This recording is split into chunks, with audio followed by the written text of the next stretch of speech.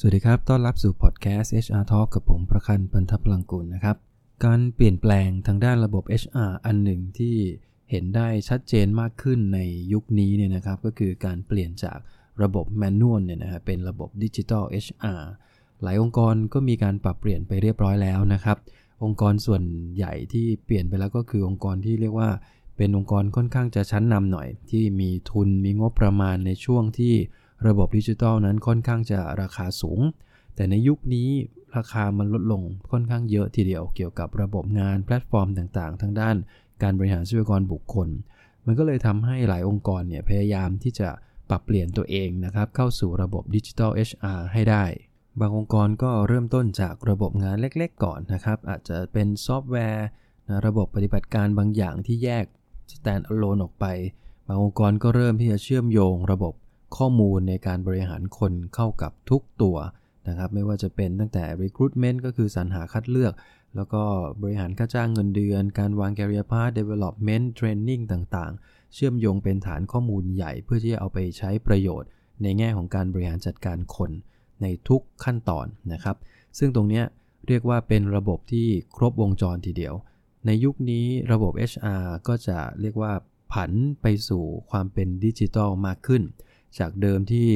ถ้าหลายท่านเกิดทันในยุคที่เป็นแมนนวลเนี่ยนะครับเราจะเห็นเลยว่าระบบ HR ทุกอย่างยังเป็นเอกสารทั้งหมดเราก็เลยมักจะมีคำว่า HR admin นะครับหรือ personnel admin สมัยก่อนเนี่ยก็คือทำหน้าที่เป็นคนดูแลเรื่องของเอกสารต่างๆเกี่ยวข้องกับพนักงานขององค์กรทั้งหมดเนี่ยนะครับแต่ปัจจุบันนี้เอกสารเหล่านี้มันก็เริ่มหายไปละกลายเป็น data กลายเป็นข้อมูลที่อยู่ในระบบฐานข้อมูลทั้งหมดแล้วข้อมูลเหล่านี้ก็สามารถที่จะเอามาเปรียบเทียบเอามาวิเคราะห์นะครับเพื่อจะดูแนวโน้มอะไรต่างๆนานาของการบริหารพนักงานได้อย่างชัดเจนแล้วก็ตรงไปตรงมามากขึ้นซึ่งสิ่งเหล่านี้มันเป็นประโยชน์อย่างมากทีเดียวกับการบริหารทรัพยากรบุคคลการวางแผนเรื่องของคนขององค์กรในอนาคตนะครับด้วยสาเหตุเหล่านี้มันก็เลยทำให้หลายๆองค์กรพยายามที่จะผันระบบ HR พยายามที่จะเปลี่ยนแปลงระบบ HR ที่เป็นแมนนวลให้มาสู่ระบบดิจิทัลทั้งหมด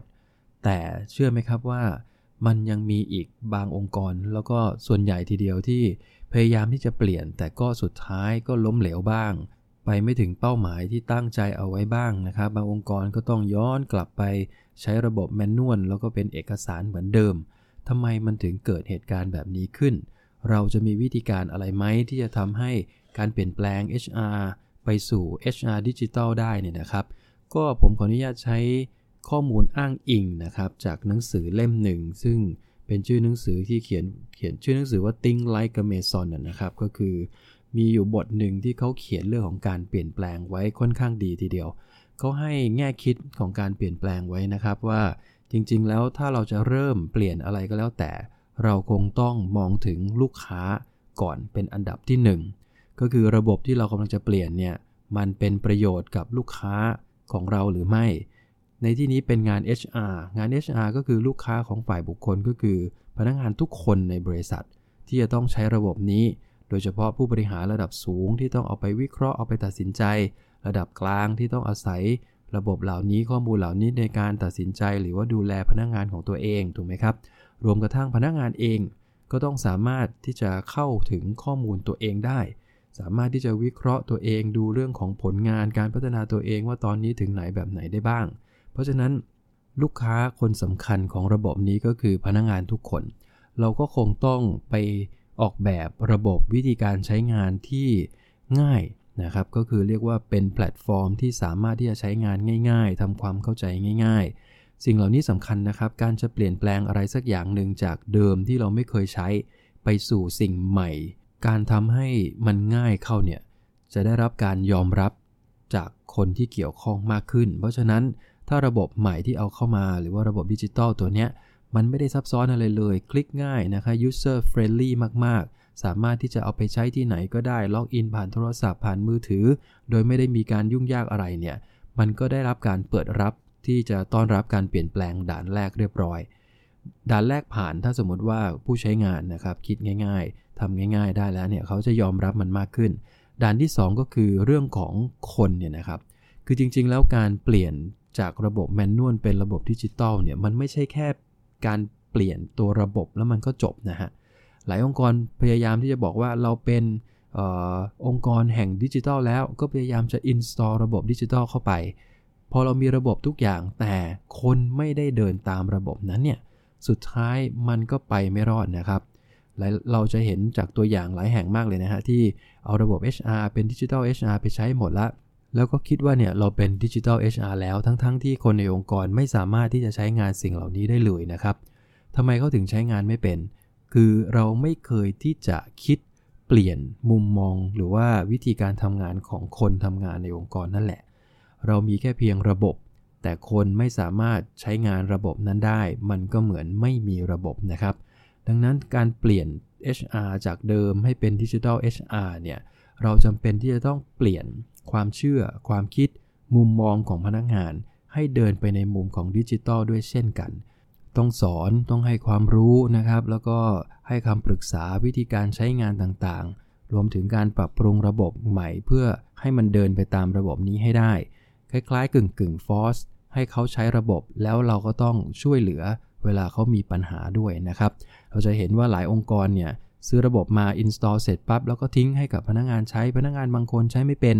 นะครับใช้สักพักเริ่มรู้สึกบอกว่ามันยิ่งช้ากว่าเดิมเกิดอะไรขึ้นเขาก็จะย้อนกลับไปใช้เอกสารเหมือนเดิม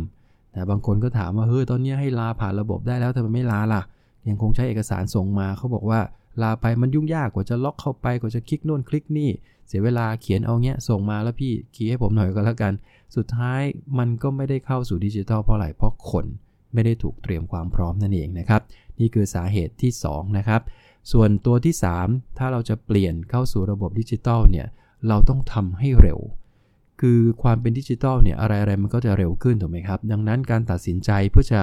ทำระบบนี้มันก็ต้องตัดสินใจด้วยความรวดเร็วด้วยเช่นกันเพราะฉะนั้นนะถ้าเราบอกว่าหยุดตอนนี้จะทำดีไม่ดีแล้วเราก็รอเนี่ยนะครับคือความรู้เทคโนโลยีต่างๆเนี่ยความก้าวหน้าเหล่านี้มันก้าวหน้าไปอย่างเร็วมากนะครับเรารอไป1ปีเนี่ยเทคโนโลยีเปลี่ยนไปเยอะทีเดียวคำถามคือเราจะรอถึงเมื่อไหร่ถึงจะตัดสินใจถูกไหมฮะดังนั้นถ้าเราตัดสินใจปุ๊บแล้วเราต้องลงมือทำให้เร็วบางองค์กรเนี่ยนอกจากตัดสินใจเร็วแล้วก็ต้อง implement ให้เร็วด้วยเพราะฉะนั้นเวลาเราวางระบบเรื่องของ IT ระบบดิจิทัลเนี่ยที่ปรึกษาทางด้านนี้มักจะทำงานเร็วมากนะครับคือเขารู้ว่าเทคโนโลยีมันเปลี่ยนถ้ามัวแต่ยืดยาดทำอะไรช้าๆเนี่ยสุดท้ายแล้วพอถึงเวลา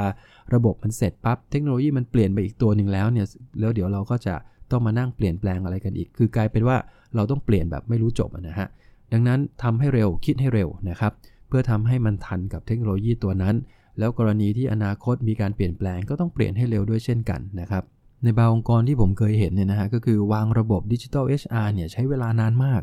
คือนายกว่าจะตัดสินใจแล้วก็ค่อยๆคืบไปทีละนิดแต่ละเดือนผ่านไปอย่างช้าๆทำไอ้นี่เสร็จรอแล้วก็มาต่อเป็นระบบใหม่แล้วก็มาต่อกันไปเรื่อยๆเนี่ยนะครับพอทำเสร็จทั้งระบบแล้วปรากฏว่าใช้งานไม่ได้เพราะอะไรเพราะเทคโนโลยีมันไปนู่นละมันก้าวไปอีกขั้นหนึ่งเรียบร้อยกับระบบที่วางอยู่ก็เลยใช้งานไม่ได้เพราะฉะนั้นถ้าเราอยากจะเป็น Digital HR นะครับเราก็คงต้องตัดสินใจให้เร็วลงมือทำให้เร็วและปัจจัยสำคัญประเด็นสุดท้ายที่จะทำให้ HR Digital มันเกิดได้ในองค์กรจริงๆก็คือความเป็นผู้นำของตัวผู้นำเองเนี่ยนะฮะที่จะต้องเปลี่ยนแปลงตัวเองต้องเปลี่ยนพฤติกรรมของตัวเองเพื่อให้ผู้ตามทั้งองค์กรเนี่ยเห็นว่าเรากำลังมุ่งเน้นไปสู่เรื่องของระบบดิจิทัลทั้งหมด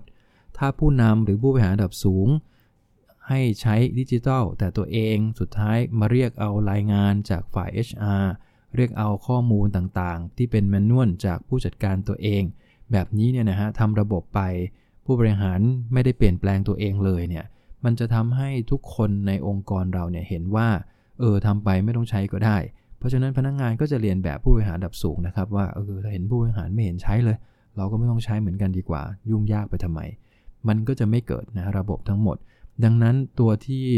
เวลาเราเปลี่ยนแปลงอะไรก็แล้วแต่ผมว่าอันนี้น่าจะเป็นเรื่องของ change management ด้วยส่วนหนึ่งนะครับก็คือระดับบนระดับสูงเนี่ยจำเป็นที่จะต้องเปลี่ยนแปลงวิธีคิดวิธีการทำงานของตนเองโดยทำให้เป็นตัวอย่างให้เห็นก่อนเลยเวลาจะเรียกรีพอร์ตอะไรเวลาต้องการข้อมูลอะไร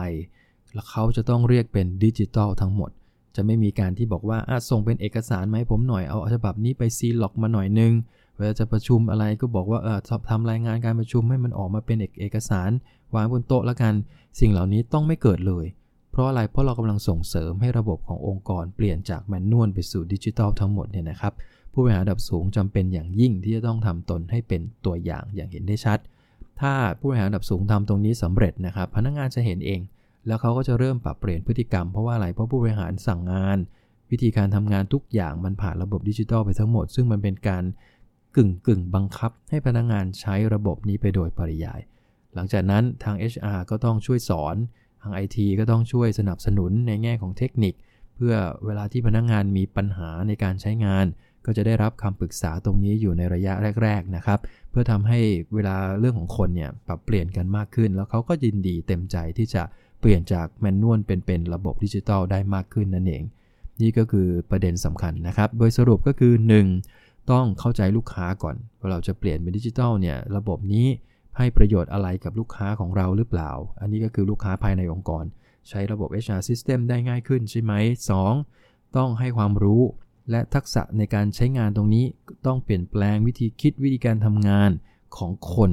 จากแมนนวลต้องไปสู่ระบบดิจิทัลให้ได้เพราะฉะนั้นการเปลี่ยนแค่ตัวระบบอย่างเดียวมันไม่ใช่เปลี่ยนแล้วคนก็ต้องเปลี่ยนนะครับคิดใหม่ทำงานแบบใหม่ด้วยใช้ระบบดิจิทัลด้วยนะครับตัวที่3ก็คือทำให้เร็วนะอย่ามัวแต่คิดแล้วคิดอีกแล้วก็ไม่ตัดสินใจมิฉะนั้นแล้วระบบที่ท่านทำเสร็จมันจะกลายเป็นระบบที่ล้าหลังไปในทันทีสุดท้ายผู้นำนะครับก็คือต้องสร้างตัวอย่างทำตนเป็นตัวอย่างที่ดีในการใช้งานระบบให้พนักงานเห็นสิ่งเหล่านี้คือกลไกสำคัญที่ทางผู้เขียนหนังสือซึ่งเคยทำงานอยู่ที่ Amazon เนี่ยเขาบอกว่าที่เขาทำงานอยู่ Amazon เขาก็ใช้วิธีคิดแบบนี้ง่ายๆนะทำให้พนักงานทุกคนเห็นภาพแล้วก็ทำความเข้าใจกับการเปลี่ยนแปลงที่จะเป็นระบบใหม่ที่จะใช้งานเนี่ยนะครับโดยเฉพาะผู้บริหารระดับสูงเนี่ยเขาจะทำตัวให้เป็นตัวอย่างเลยในการคิดในการทำงานถ้าเปลี่ยนแล้วก็ต้องเปลี่ยนจากผู้บริหารระดับสูงจะต้องเรียกใช้งานด้วยระบบดิจิทัลที่เปลี่ยนไปจะไม่เรียกใช้งานด้วยระบบแบบเดิมที่เป็นแมนนวลเหมือนเดิมอีกต่อไปมันก็จะทำให้ระบบเนี่ยมันเปลี่ยนได้ค่อนข้างเร็วเพราะฉะนั้น HR จะเปลี่ยนจากแมนนวลสู่ดิจิทัลสำเร็จได้ก็ด้วยเงื่อนไขของปัจจัย4ประการที่เล่าให้ฟังทั้งหมดนะครับก็ฝากประเด็นวันนี้ไว้เท่านี้นะครับพบกันใหม่ในครั้งหน้าครับขอบคุณครับสวัสดีครับ